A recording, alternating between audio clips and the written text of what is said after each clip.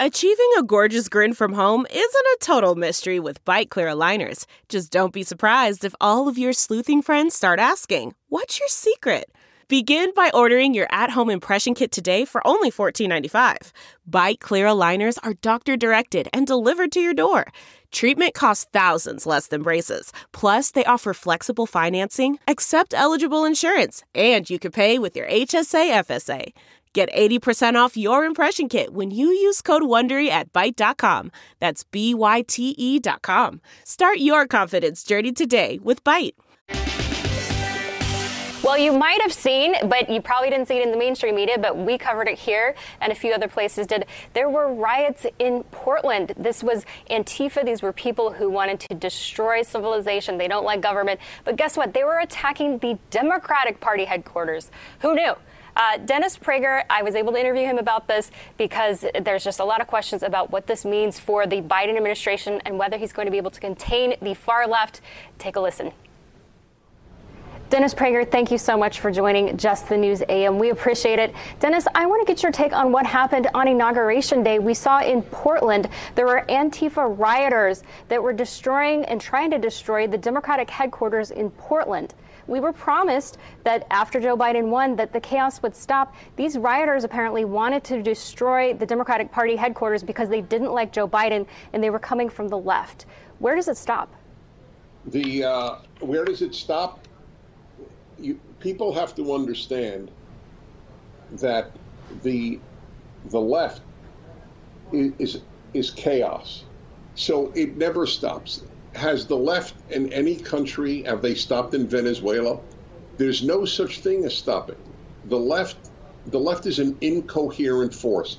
They don't know what they stand for. The left is a function of a bored, soulless life that needs meaning, finds it through chaos, and for whom there is a great adrenaline rush at destroying a building.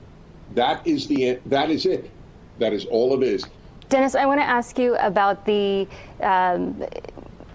cabinet. So President Joe Biden's cabinet seems to be more moderate. He seems to be annoying the people on the far left. So, for example, Gina Raimondo, who is the Commerce Secretary, she won an award from the Manhattan Institute for Policy Research, a conservative policy think tank. They gave her an award for what she did on pension reform in Rhode Island. There are a number of other people who are around the president that the left, they're upset and they say that he's not going far enough. His national security advisor said that his administration is not in any rush to rejoin the Iranian nuclear deal. You have someone who's also an advisor to the president who the environmentalist activists on the left are upset because he took over $100,000 from energy lobbyists. So the argument here from the far left is that even though they got, Trump out of office, they don't believe that what Joe Biden is doing is hard left enough. Do you think this is going to be the bigger problem for Biden, the hard left, compared to the opposition from the right?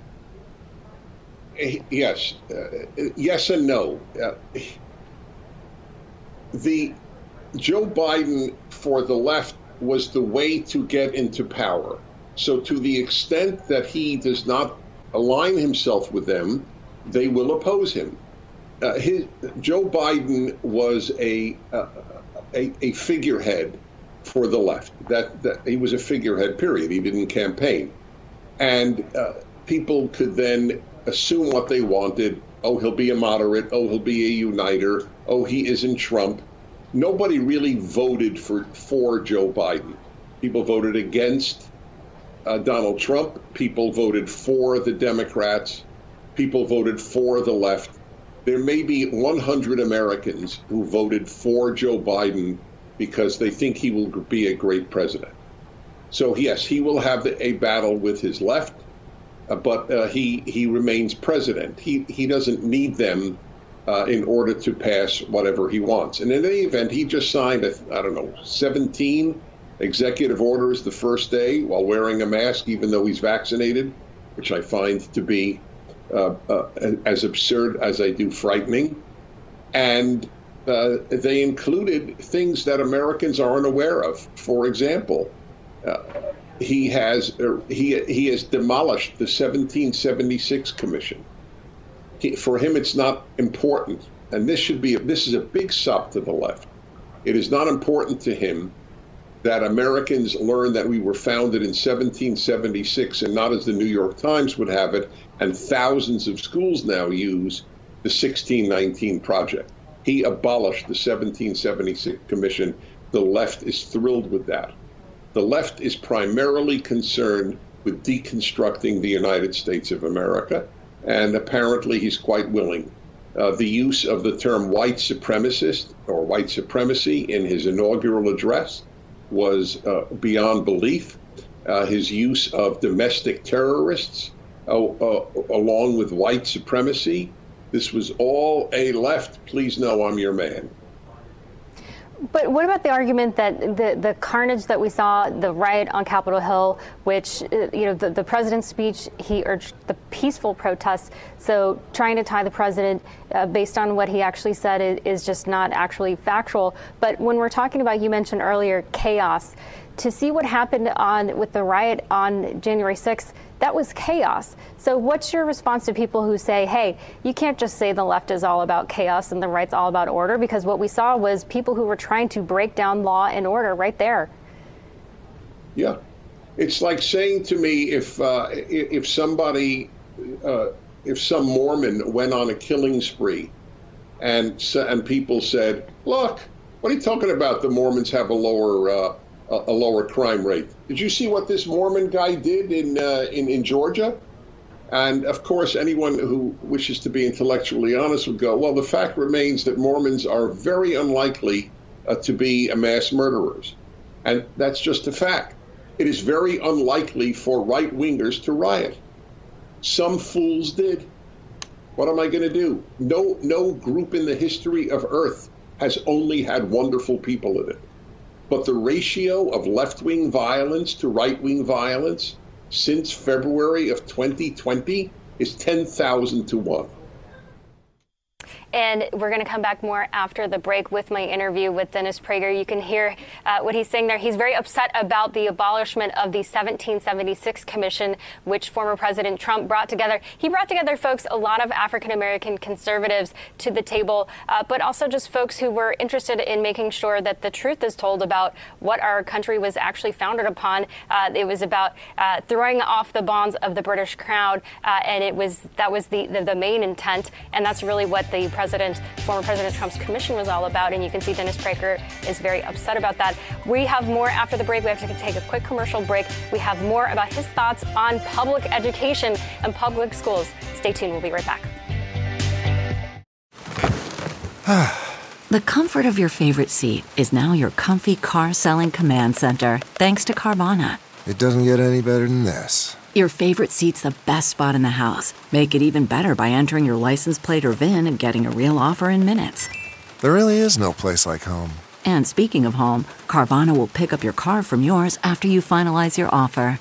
Visit Carvana.com or download the app and sell your car from your comfy place. Dennis, thank you again for joining us. I want to turn to the topic of academic freedom. So you recently created a documentary looking at the lack of freedom of speech. You're documenting it all over across the country where the free expression of ideas is being suppressed.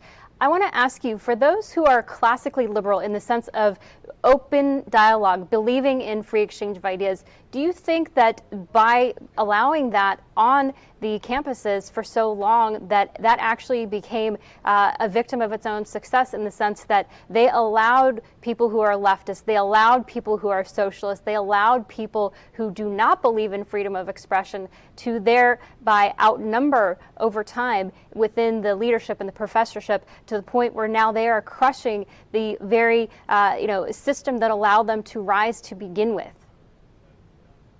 I have drawn a distinction between left and liberal in every talk that I've given, every time I broadcast my radio show, and I probably do in the movie No Safe Spaces that you referred to.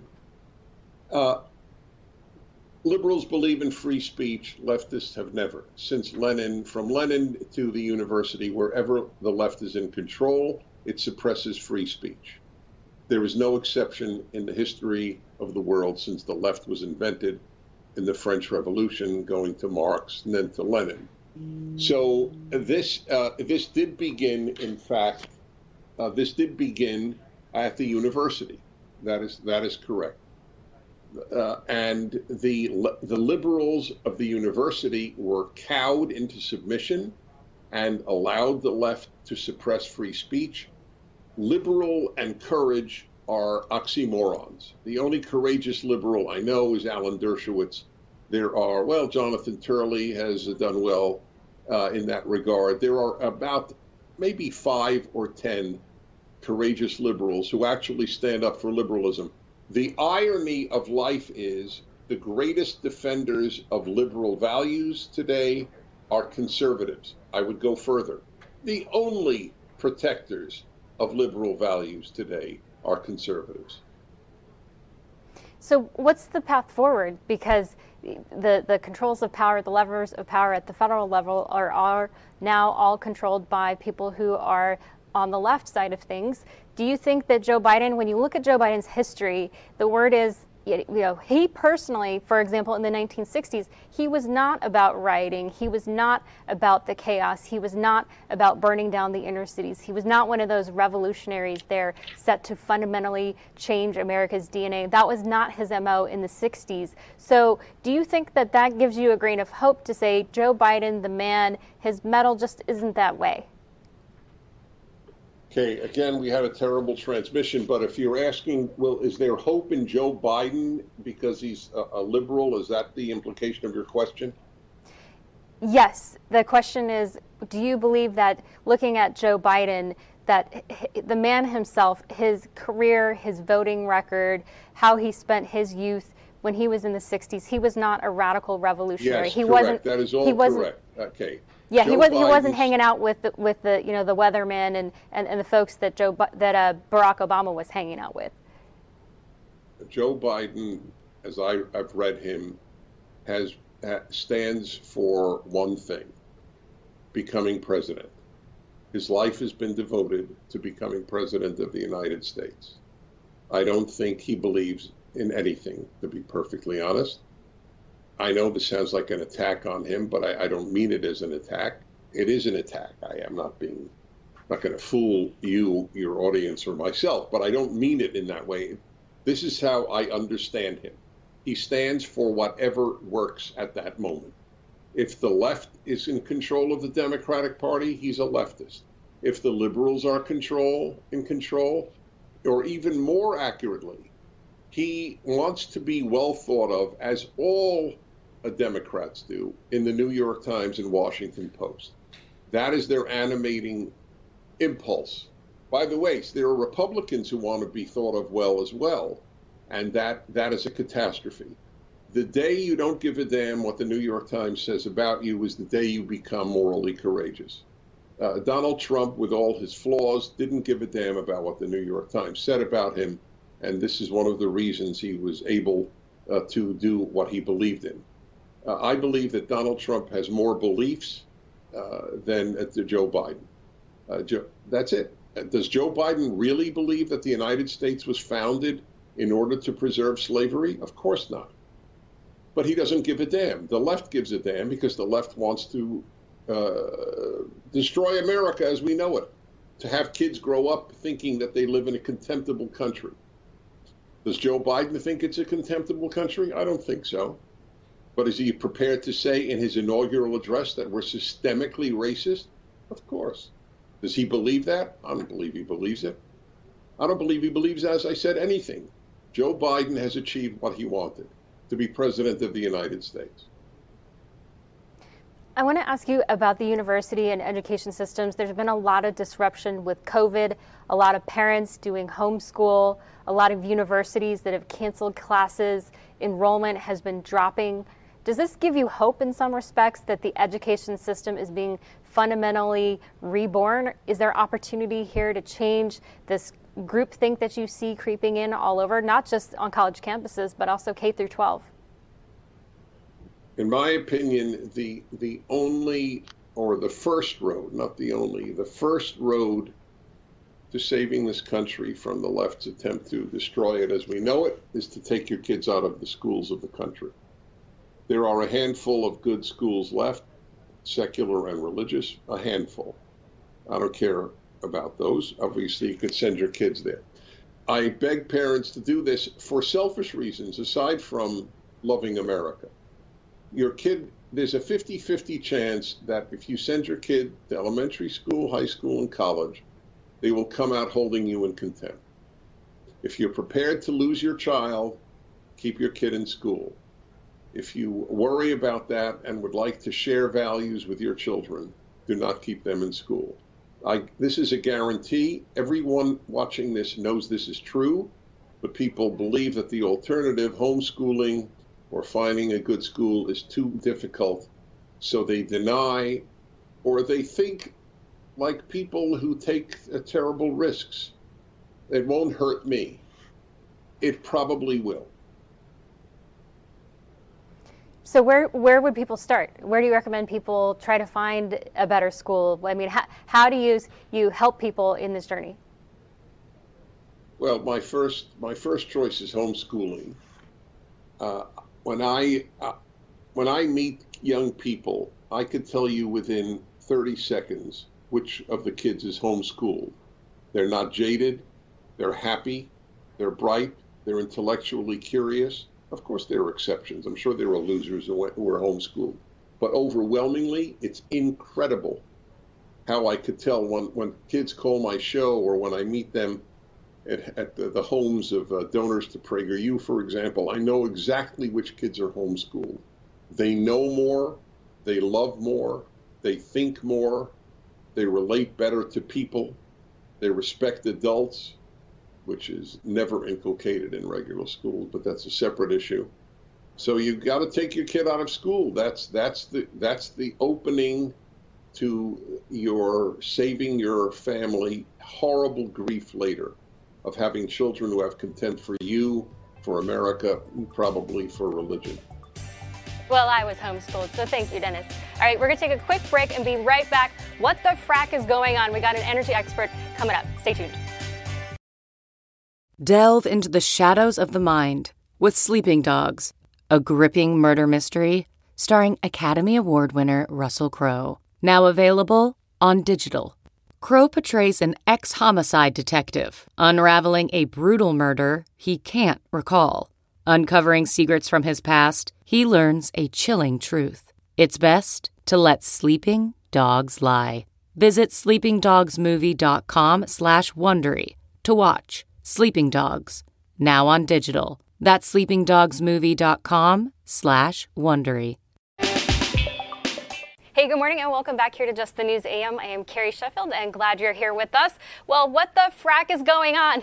We know that Joe Biden, during the debate, he said he wanted to eventually ban fracking, and that was sent shockwaves when he said that in October 2020. There was a drop the mic moment with former President Trump saying, this is really going to hurt you in Pennsylvania, in Ohio. Well, what's happened since then? Is there anything in the executive orders that Biden has been signing? Joining me to discuss this is Steve Milloy. He's the founder of Junk Science, and he was part of former President Trump's transition team for the EPA. Good morning, Steve. Good morning, Carrie. Thanks for having me. Good to have you. So tell us, what do we know about what Biden has done so far on fracking? Has he, he signed dozens of executive orders at this point. They has them lined up. Has he done anything specifically on fracking yet? Well, yeah. On day 2, he signed an executive order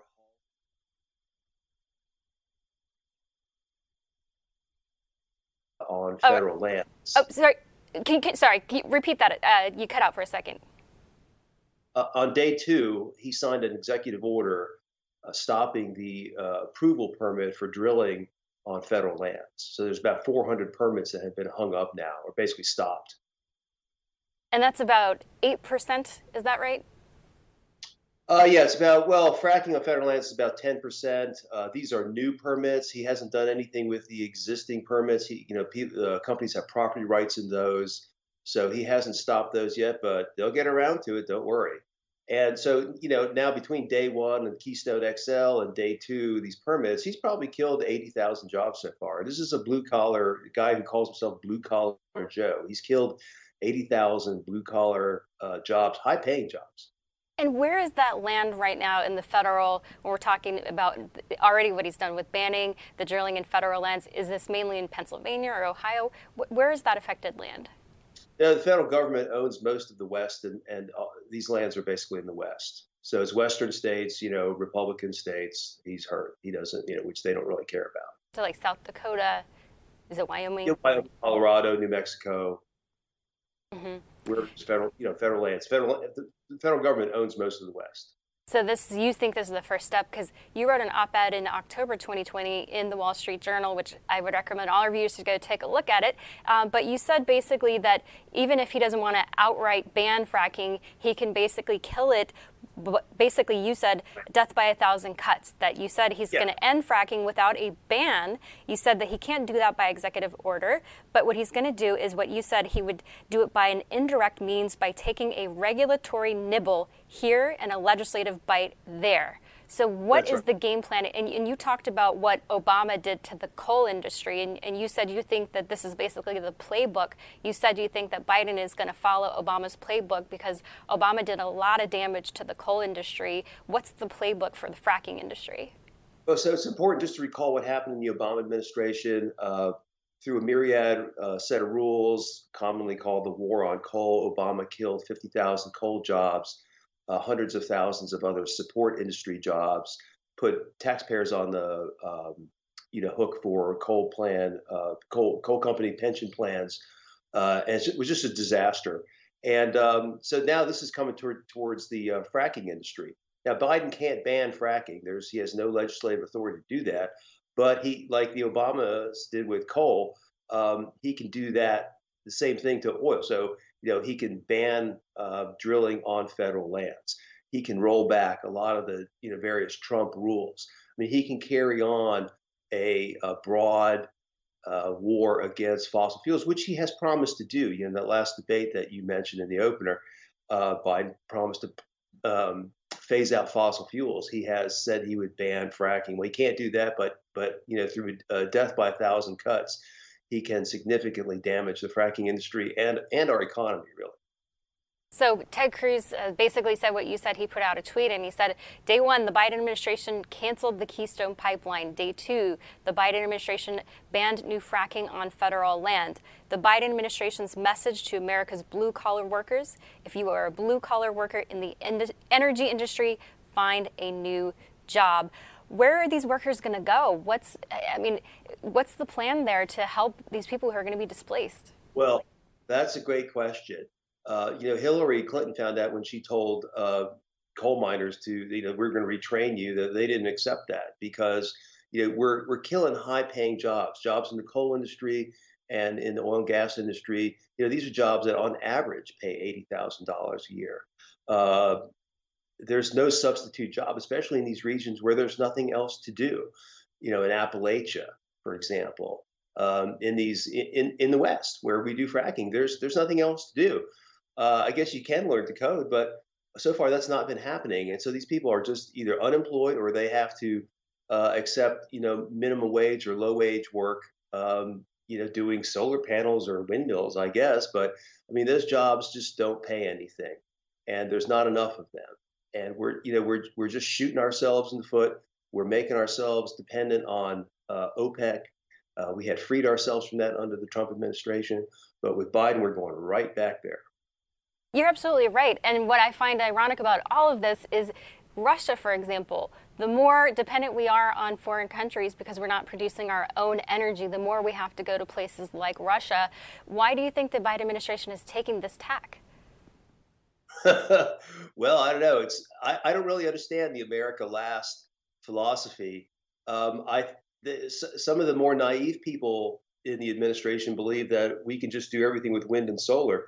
Of course, we can't. We can't do anything in society without fossil fuels. You can't build a wind farm. You can't build a solar farm. You can't make the materials. You can't install them. You can't do anything without fossil fuels.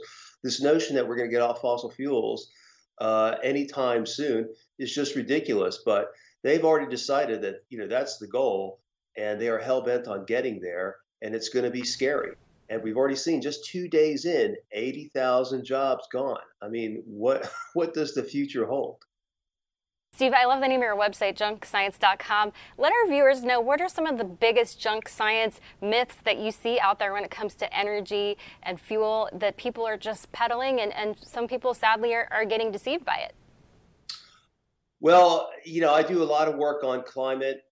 This notion that there's catastrophic global warming coming. That's just unproven speculation, hysteria. It's not about controlling the climate or improving the weather. It's about controlling us. They want these environmentalists want to tell us where to live, how many children we can have, what kind of food we can eat, what kind of cars. It's about controlling us, not about that.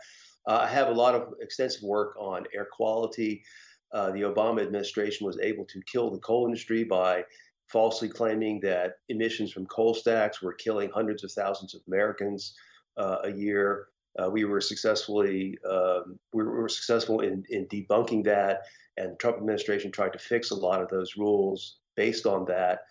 In the past, junk science has been around since 1995. I've done every kind of public health, science, environmental issue.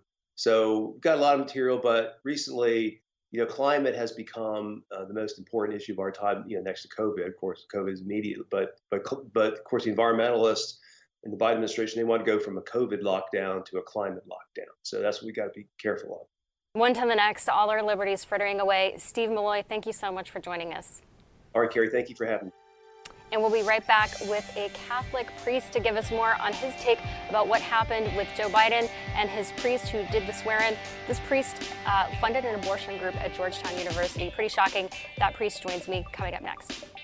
CarMax is putting peace of mind back in car shopping by putting you in the driver's seat to find a ride that's right for you. Because at CarMax, we believe you shouldn't just settle for a car. You should love your car. That's why every car we sell is CarMax certified quality, so you can be sure with upfront pricing that's the same for every customer. So don't settle. Find love at first drive and start shopping now at CarMax.com. CarMax, the way car buying should be. Good morning and welcome back here to Just the News AM. I am Carrie Sheffield and glad you're here with us. Well, let's talk about faith in the public square. Joining me is Monsignor Charles Pope. He is a Catholic priest, and we're here to talk about an article he wrote on where things stand with our civilization. Where are we headed? A lot of people feel very disoriented. There's a lot of strange things happening, a lot of disruption. Good morning, Father Charles. Good morning. Good morning. So you wrote a very interesting article, and I heard about this concept from Dr. Ben Carson, who was on this program previously, and he talked about what he mentioned, the 8 stages of the rise and fall of civilizations. And your piece is very fascinating. You look at these 8 stages. I want to put them up on screen for our viewers to take a look.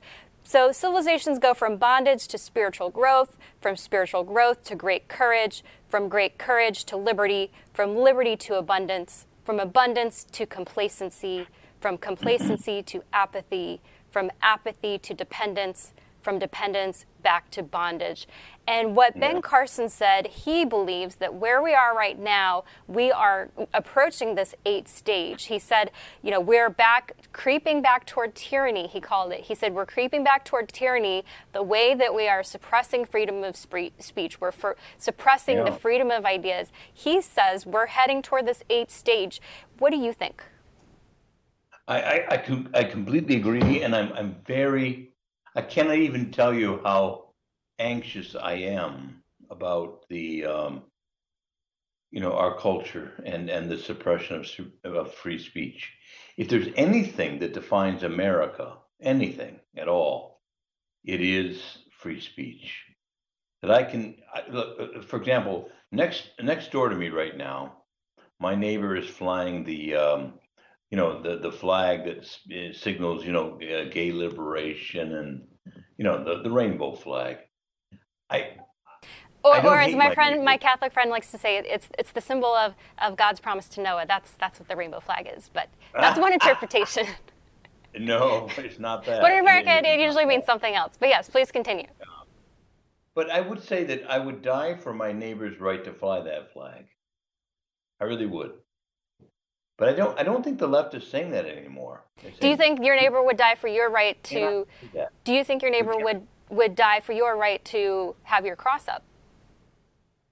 Well, Yeah, I mean, it's there because it's been there for, 80 years, but I'm telling you right now, they're trying to take it down. They are. And the left is not in the same um, place that I think we are, which is I would die for my neighbor's right to disagree with me. I don't know that my neighbor agrees with me on that. So when you're looking at these 8 stages, because tell us more about this concept, first of all. Where did this 8-stage framework come from? And what could people who believe in freedom, what could we do? Yeah, well, I mean, I think that these are, by the way, not new to me. I just reported them from sociological sources, who have looked at other cultures that have declined and fallen apart. But, you go from bondage to spiritual growth and from spiritual growth to curse. So in other words, in the crucible of persecution, people rise up and they, they decide, look, I'm going to either give me liberty or give me death. That's the classic line from us. So we go from courage ultimately to liberty. But the problem is liberty leads to abundance, and then abundance to complacency, and complacency to apathy. Look, man, what's on TV tonight? I don't want to worry about all this. No, I don't want to worry about all this stuff. And then from apathy to ultimate dependence. I can't live without Twitter. I can't live without Facebook. They're in charge of my life, and then from dependence to a type of a bondage. And by that time, we're in real trouble. So I think that ultimately, we have to accept the fact that there's a kind of a cycle where persecution, despite all of its terrible negative impacts, wakes us up and we rise to the battle. But once we rise to the battle, we get complacent and we fall asleep. Well, that's Ronald Reagan always said that freedom is only one generation from perishing, and you got to be vigilant. Real quick, I want to get your thoughts. The U.S. Conference of Catholic Bishops issued a statement saying that Biden, quote, will advance moral evils, including contraception, abortion, and same-sex marriage. Do you agree with this statement? And also, what's your take on the Catholic priest who was chosen to do the invocation for Biden's swear-in? He gave money when he was the president of Georgetown to a student group that was pro-abortion and officially recognized this group. What's your response to both these things? We have a huge problem in the church. Are we willing to stand up for what we believe or not? And It would seem not. Basically, maybe put it this way: that Joe Biden. I love Joe Biden because he's my brother, and I don't want him to go to hell. But I tell you, he will go one day before the judgment seat of Jesus, and Jesus will say to him, "Did you care? Did you stand up for the unborn? Did you stand up for the powerless? Did you stand up for them?" No. The question is, how do you, a lot of people call themselves Catholics. They're Catholics in name only. But and I really care about Joe Biden. I care about his soul. If I could grab hold of him and lay him by his lapels, I'd say, Joe Biden, I love you. Be careful. All right. Father Charles, thank you so much for joining us. We appreciate it. Good. We'll be right back. Okay, picture this. It's Friday afternoon when a thought hits you. I can spend another weekend doing the same old whatever, or I can hop into my all-new Hyundai Santa Fe and hit the road. With available H-Track all-wheel drive and 3-row seating, my whole family can head deep into the wild. Conquer the weekend in the all-new Hyundai Santa Fe. Visit HyundaiUSA.com or call 562-314-4603 for more details. Hyundai, there's joy in every journey. Hey there, good morning, and welcome here back to Just the News AM. I am Carrie Sheffield. It's Friday. Let's just all take a nice sigh of relief here. It's Friday. And also on the news front, as it relates to Senator Josh Hawley, he has a new book publisher. You'll recall that Senator Josh Hawley was one of the senators who voted to challenge the Electoral College results. And as a result of that, he got his book deal canceled. He put out a statement about this. It was Simon & Schuster was the original book publisher who was supposed to do this. And he said in a tweet, "This could not be more Orwellian. Simon & Schuster is canceling my contract because I was representing my constituents, leading a debate on the Senate floor on voter integrity, which they have now decided to redefine as sedition. Let me be clear, this is not just a contract dispute. It's a direct assault on the First Amendment. Only approved speech can now be published. This is the left looking to cancel everyone they don't approve of. I will fight this cancel culture with everything I have. We'll see you in court."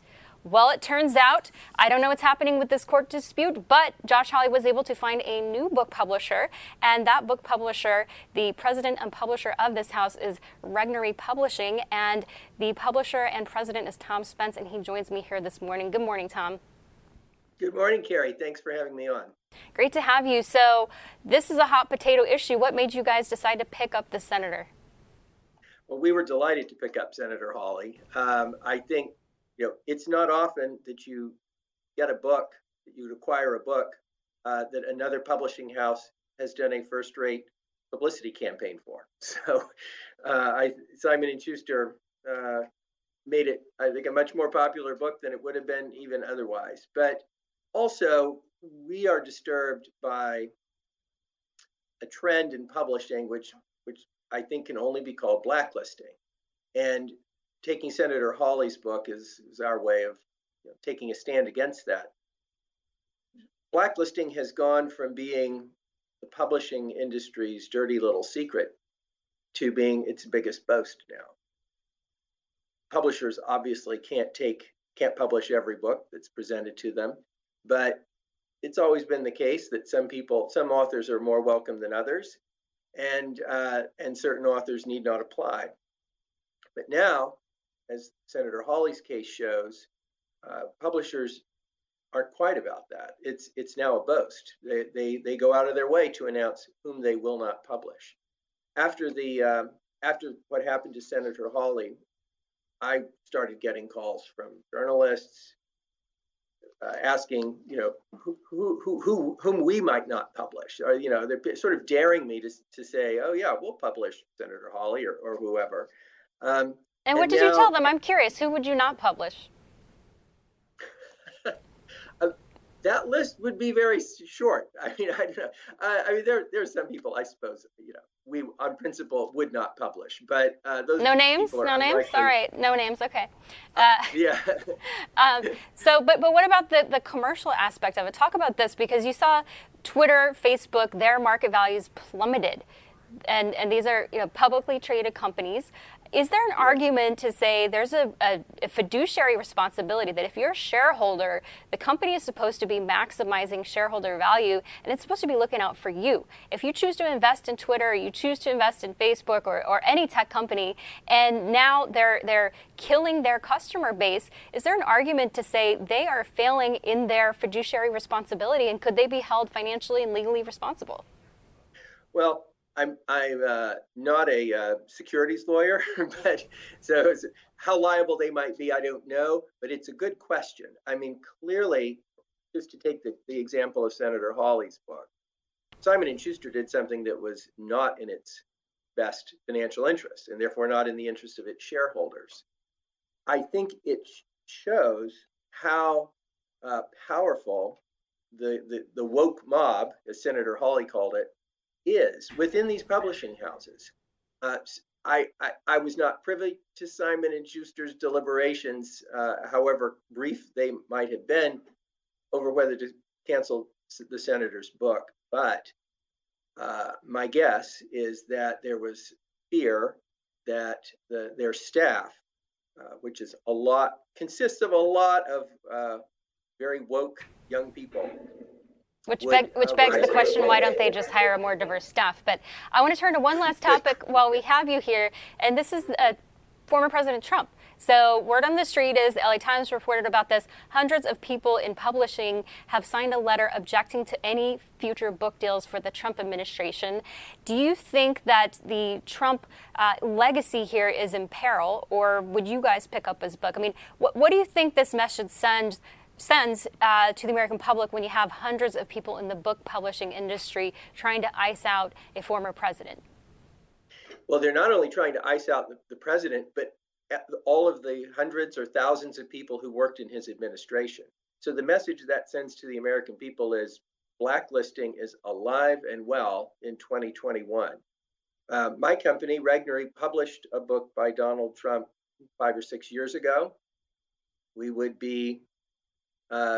certainly consider carefully a proposal from him if he wanted to write his memoirs or whatever. We're not writing him or pretty much anybody else off. And it's interesting. I just had Dennis Prager on about this question of who's truly liberal. Do you think conservatives are the real liberal ones here in terms of free speech? I think that is unquestionable. Yeah.